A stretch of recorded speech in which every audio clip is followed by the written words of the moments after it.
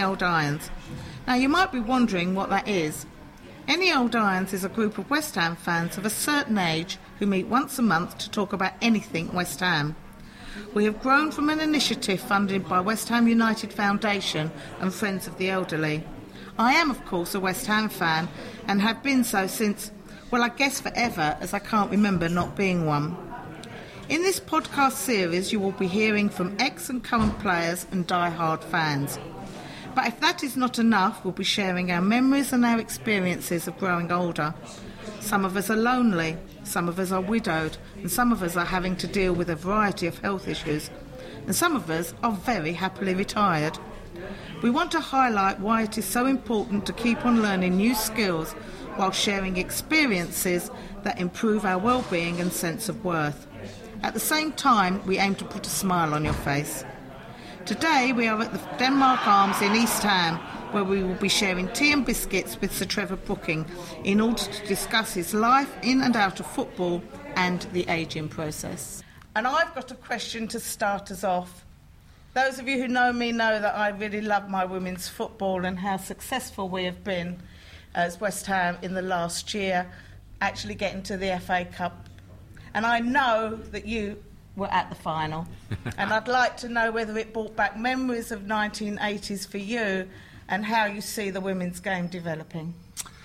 Yeah, I mean, it's been an exciting time for the ladies' game. Really, I got quite involved with the when I was at the FA, because obviously I was there about 11 years. The ladies' game was struggling a little bit. They wanted to get going, and my initial role at the FA was on grassroots and trying to get a better quality of football, and really the ladies' game was a big factor. I don't know if you remember, Hope Powell was the one of the first sort of coach for the ladies' team, and they got a certain amount of money, but not a lot. And gradually we managed to work on that. And there was a big challenge in the grassroots to get girls' football played. There was a lot of people reluctant for some unknown reason. They thought it's a men's game, not girls, and whatever. And then gradually it was the young girls actually won it over because they loved it so much and started enjoying it. And of course, then during that spell of about 11 years, gradually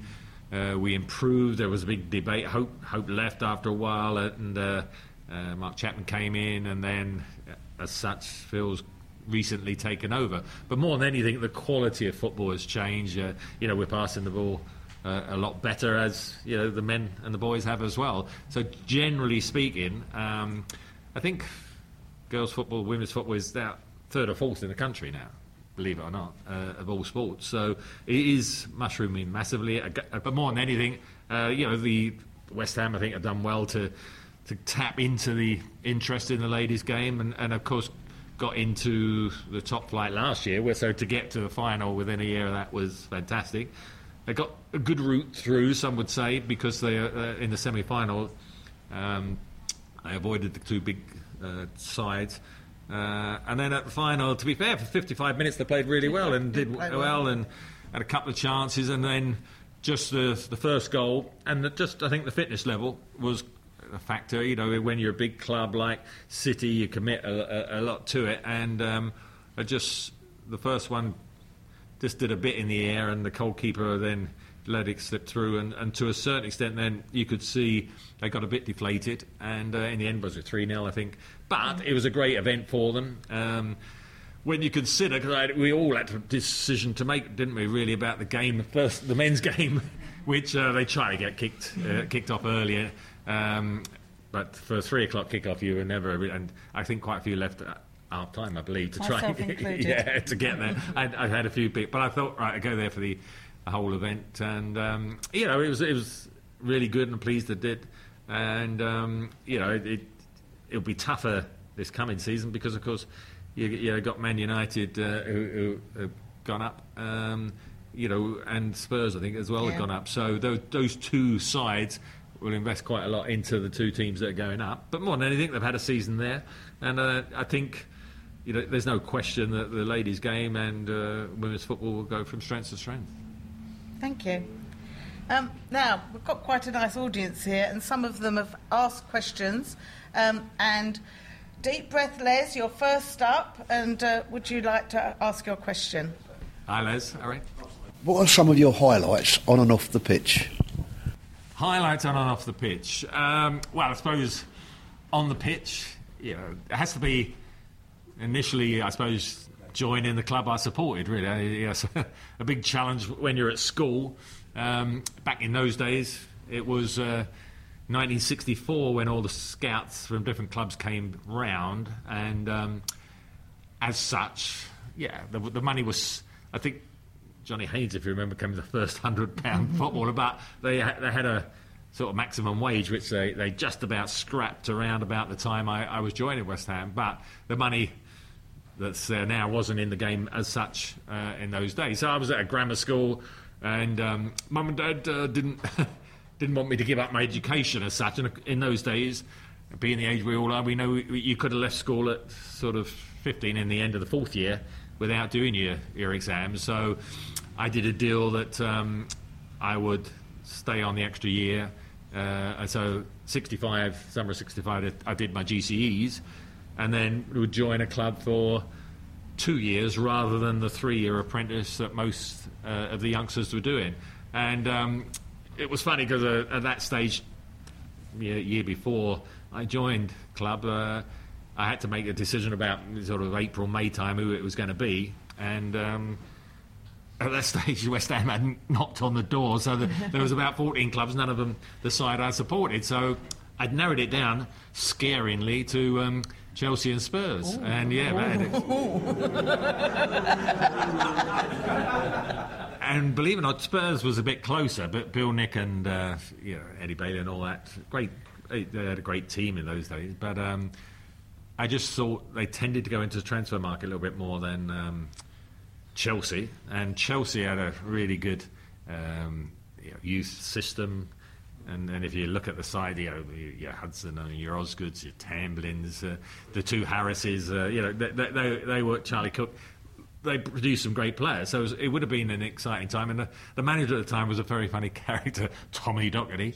So if I mentioned his name, you'll know he was quite amusing to meet and whatever. So all those things lent towards Chelsea, and then suddenly I was playing for Ilford Boys, not far away from East Ham here, and we got to the English Schools Trophy, which was the FA Cup of the under-15s sort of district football across the country.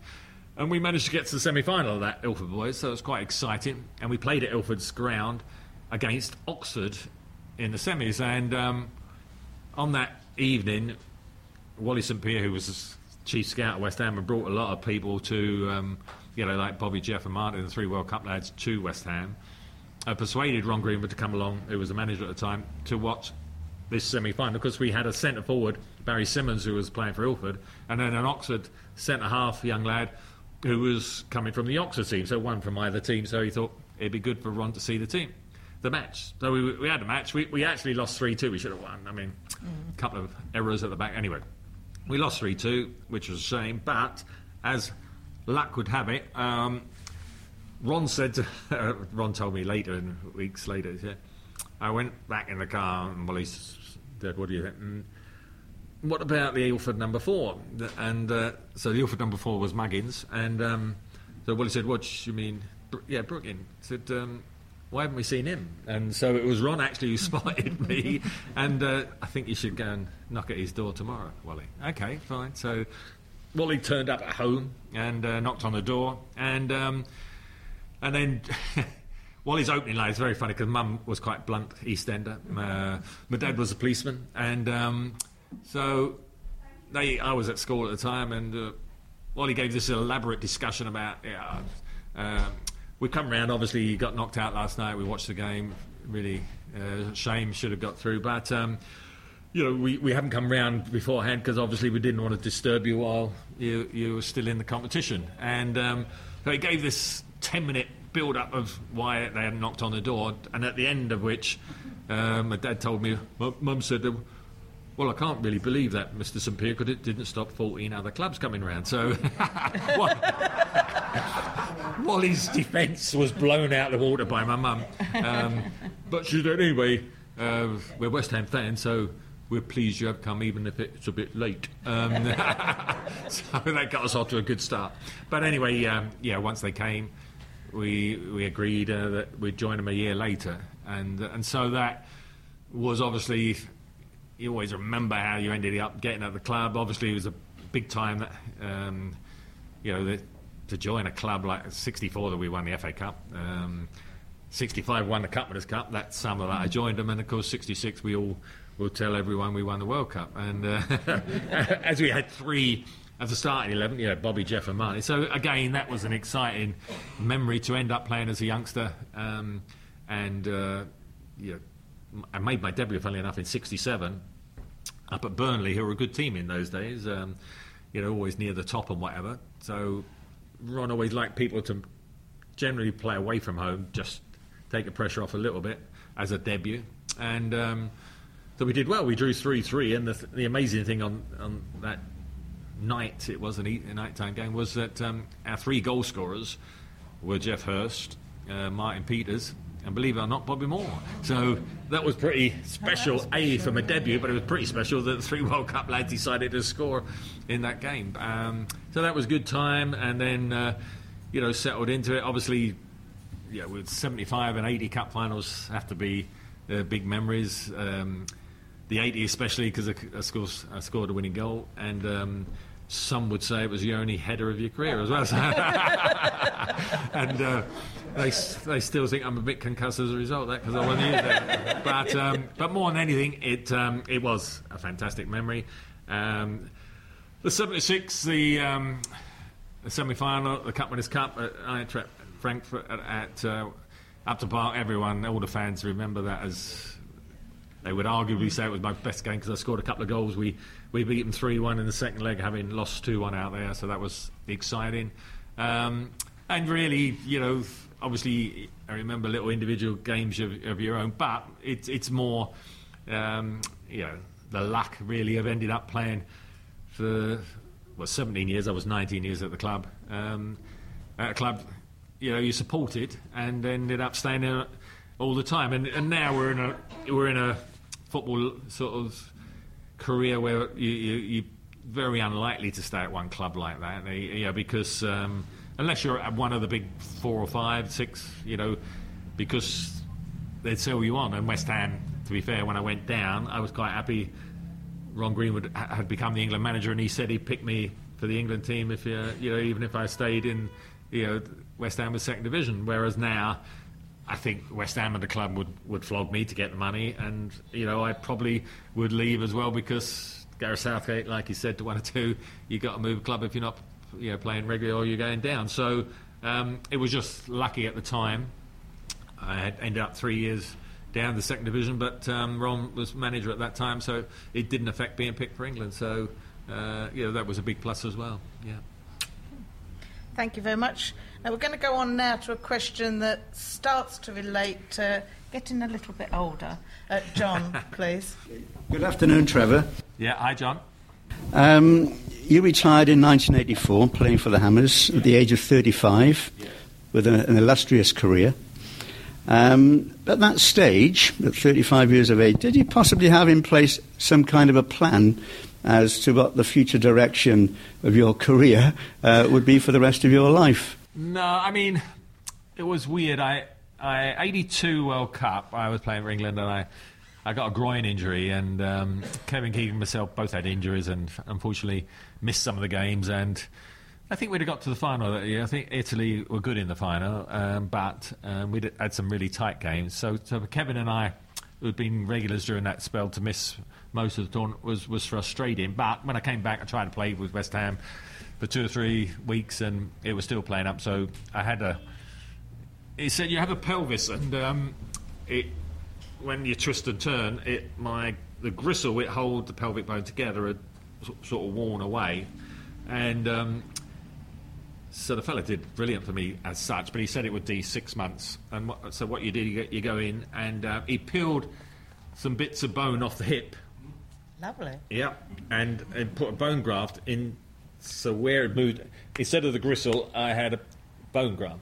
But I couldn't get out of bed for a month. So I stayed in the hospital for a month while they made sure that the bone really knitted. Then gradually got up, started walking, and then the swimming pool was massive because it takes your body weight and that just to gradually do your exercise. So 6 months after the up, I was starting to play again and whatever, and then that end of that season, sort of, it was 82, 83.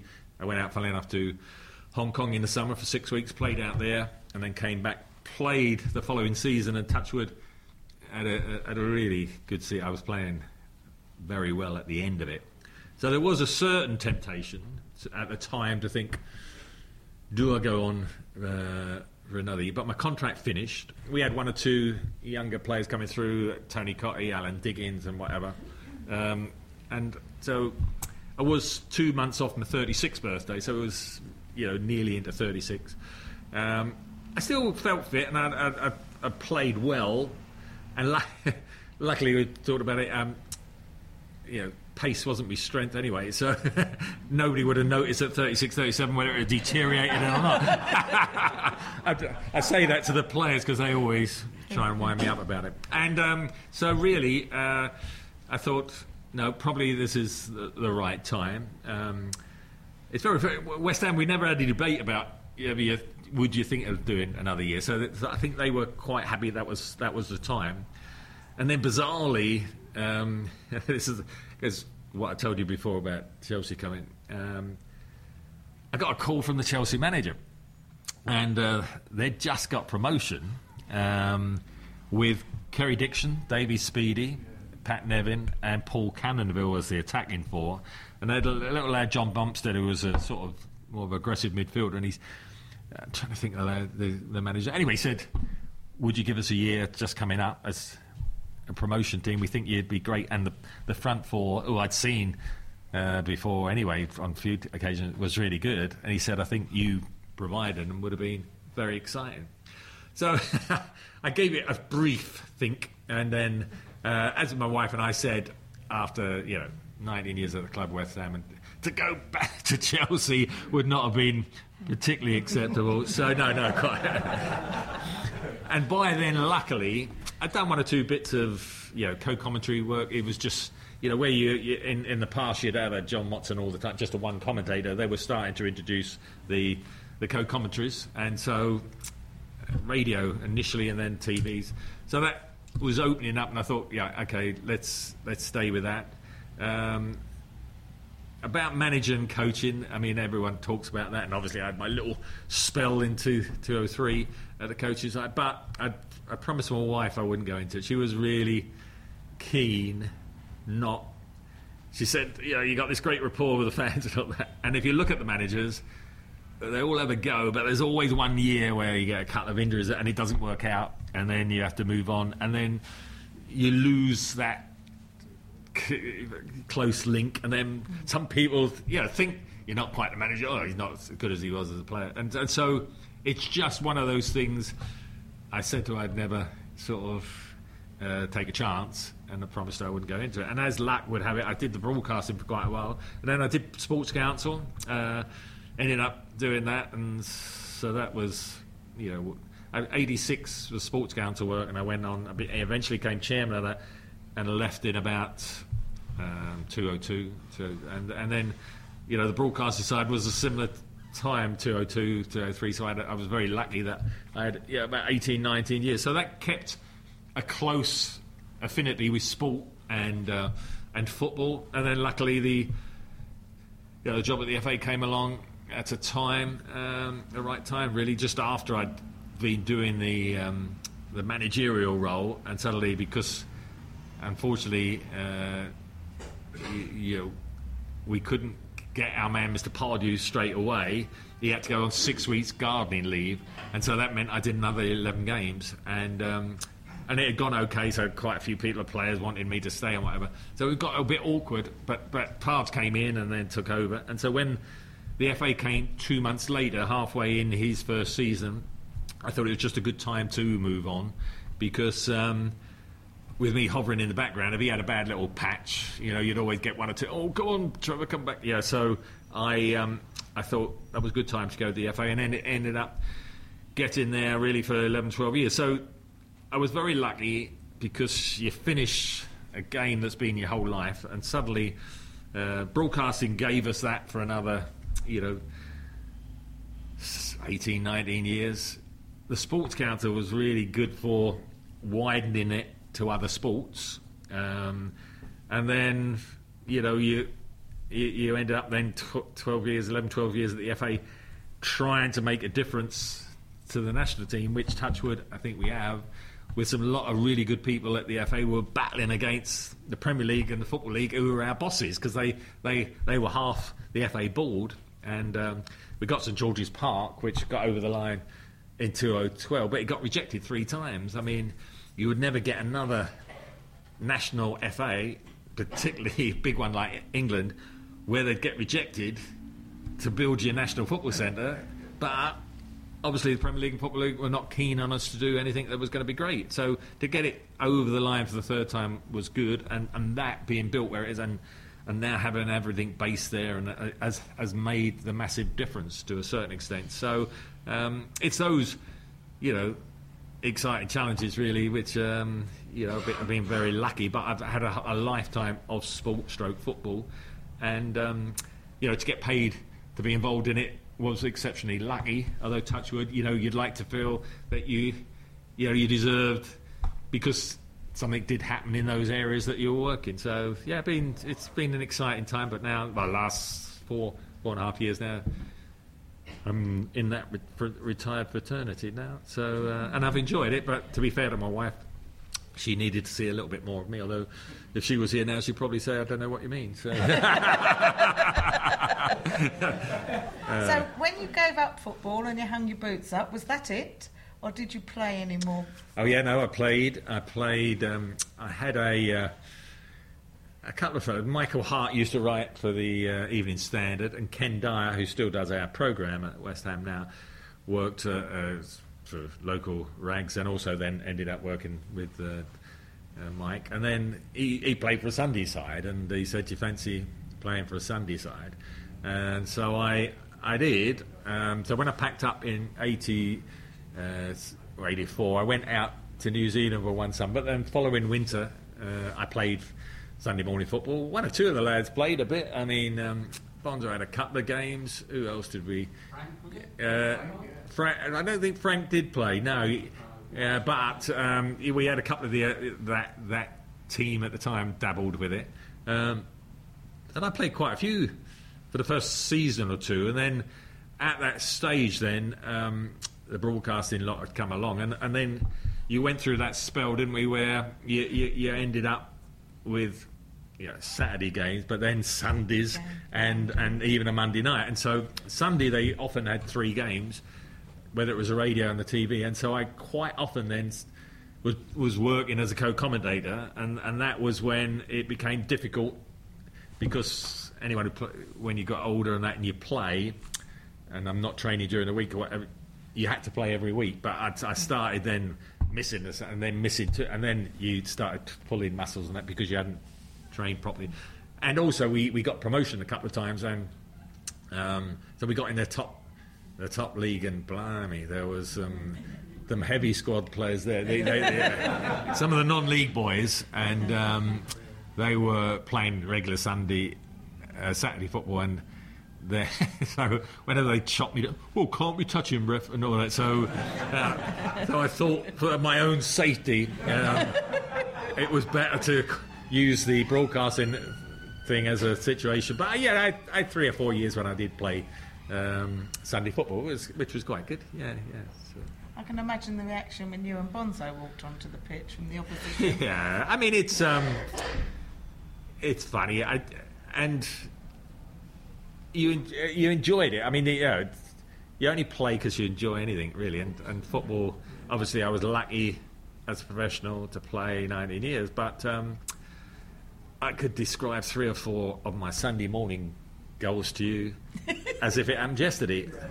They were great. I mean, one in particular I always remember, which was at Brentwood School, which is just up the road from me, and so we were playing on a Sunday morning there, and it was a windy day, and we had the wind, in the first half, and so the keeper kicked it, and they can't kick it the distance, but he was wind assisted, and they worked it out. And so after about 20-25 minutes, I watched this wind and a couple of times, and then he kicked one, and it bounced near the halfway line, and it just went on about 15 yards or so. And I'd watched him a couple of times in the opposition goal, and I knew because it was windy, he was ready to come out to pick up the ball if it ran through to him. And it just happened to sit up perfectly. And as it was dropping, I just knew I could hook it, and he'd be on the edge of the penalty area. And I just caught it so sweet. And from the minute it left my foot, he's in trouble. And and it went, and you see the goalkeeper sometimes, he starts to take a couple of strides back, and he said, "Oh no!" And he had no chance from the minute it left the foot. And of course, I quietly turned around as the ball zipped into the back of the net, and all my teammates went loopy. But I was so chuffed, and I could sit here and say that was one of the best goals of my life. Not because it was a Sunday morning, but I just knew you couldn't have hit it any sweeter, and it was just so satisfying. So for a few days, I sort of wallowed in reminding myself about that for a few. But as I say, it's like anything. If you do something that you know was special, it didn't matter where it is, and so that was great. They were Havering Nalgo, believe it or not, was our team. They wore claret and blue, but sorry. Oh yeah, no, definitely. But I did get one concession because they took it in cycles to take the washing home, and Mrs. B. When I say she wouldn't be happy to bring that home, I said I'm not sure that you'd get any decent kit back the following week because she's not her expertise in the washing stakes wasn't great. I can say that as she's not here, but so yeah, they let me off the washing. Okay, so the next question is from Barry. Yeah. As we're all a similar age, how have you coped with getting older, especially being unable to be as fit as you used to be, physically and possibly mentally? Yeah, I think the two main challenges, obviously, I think the first thing is to try and keep as fit as you can within reason. From the point of view that I think physical fitness is important. It makes you feel better. So what do? I still go to the gym, believe it or not. I got one of my perks from being Sports Council Chairman of the Eastern Region. One of the first sports centres we got a grant for was my local one. They needed one, not because I was chairman, of course. And so it was at the Brentwood Centre. If anyone knows the Brentwood Centre, it's a nice... So I opened it up, and that was about my first or second year of being the chairman of the Eastern Region, whatever. And they gave me honorary membership, probably never thinking that I'd utilise it. And so, so here we are 25, 30 years later. I still use it. But... so I go down there now. Obviously, what I do now has changed a bit. I walk... quite a brisk pace, but for about 10 minutes doing that, and then I do jog, and then after that, I used to do the bike, but then I'll tell you about my knees, and so I now do a cross trainer, which is really good, and so I do best part of an hour, which is quite good, and then I come home. I have to admit. I do sit-ups, but I don't do the sit-ups at the gym primarily because I'm not quite sure at the gym how I would get up. Because anyone who's done sit-ups, when you got your knees and stuff. So I get on the floor, I do good 200 sit-ups. I did 20, 10 lots of 20. And so I do my sit-ups. Finish that, and then in my lounge where I'm doing it, I have to backtrack and get up on the old foot sort of settee type thing, the thing, and sit up on there, push back on that get back onto the armchair, and then I can just stand up from there. I would struggle to get up off the floor without using some sort of assistance on that. So rather than have that embarrassment at the gym, I do that at home. So that's good. I don't do it so much in the summer. I do it a couple of times a week in the winter. As I say, watch the weight. So I keep an eye on that, and they've got their weight machine there and whatever. But more than anything, it's just trying to be active. In the summer months now, I would do my golf. I've got my electric trolley, but I won't buggy, and so I'll always walk. And my golf is okay, 17 handicap, but it does mean you zigzag across the course now and again, and so that you walk, good exercise up and down the hills and whatever. So you keep ticking that along. But certainly, knee-wise, when I was at the FA, I was dragging my left leg quite a lot walking, and so took a risk and went to a doctor who was an Arsenal fan. That's worrying. But he made a good job of the first one. So about 14 years ago, I had the left one done. Then when I retired about 4 or 5 years ago, the right was dragging it. And so I came back to him, and he had a younger fella by then who helped him, because he didn't do a lot of them himself, but he still supported Arsenal. And so I had that one done. I had, they call them titanium, so you have a titanium type thing, which is a really good quality one. The big thing, and he told me that the first one, is you got to do your exercise. So if you ever decide to have that, or a hip or whatever, don't do it and then think you're going to be great. You got to do, so they get you up 2 or 3 days after the op, even before I'd had my stitches out, and they got you walking around and that. And then once you get your stitches out, I strode around Shenfield and whatever, and within 6 weeks I played golf, and I did it both times. So I would always recommend it. The only minus is going through the airport scanner, where you get set the alarms off. Now both of them, but it made a big difference. So from a fitness and health point of view, it's I'm not too bad, but obviously just you sit down in the car, you have a 2-hour drive or something somewhere, you get out of the car in stages, don't you, rather than just hop out as you used to. So you just accept it, and but as long as as I say, 6 months into being, I'll be 71 in October. So really, it's just a case of trying to do things which you're able to do, not be silly and try and do things leaping around all over the place as if you're fitter or younger than you are. But I'd like to think, I'm doing quite well at this stage, because I can play my golf, do things, go out, and at the moment, there are a lot of people that are not as lucky. Sadly, we go to the funerals of people that had played of our counterparts, and so we understand it's you can't take anything for granted. But at the moment, people are living much longer, and so I'm able to do the things I want to do at this age. But you got to be sensible, yeah. Right. So we've got one more question. We've got time for one more. That's Howard.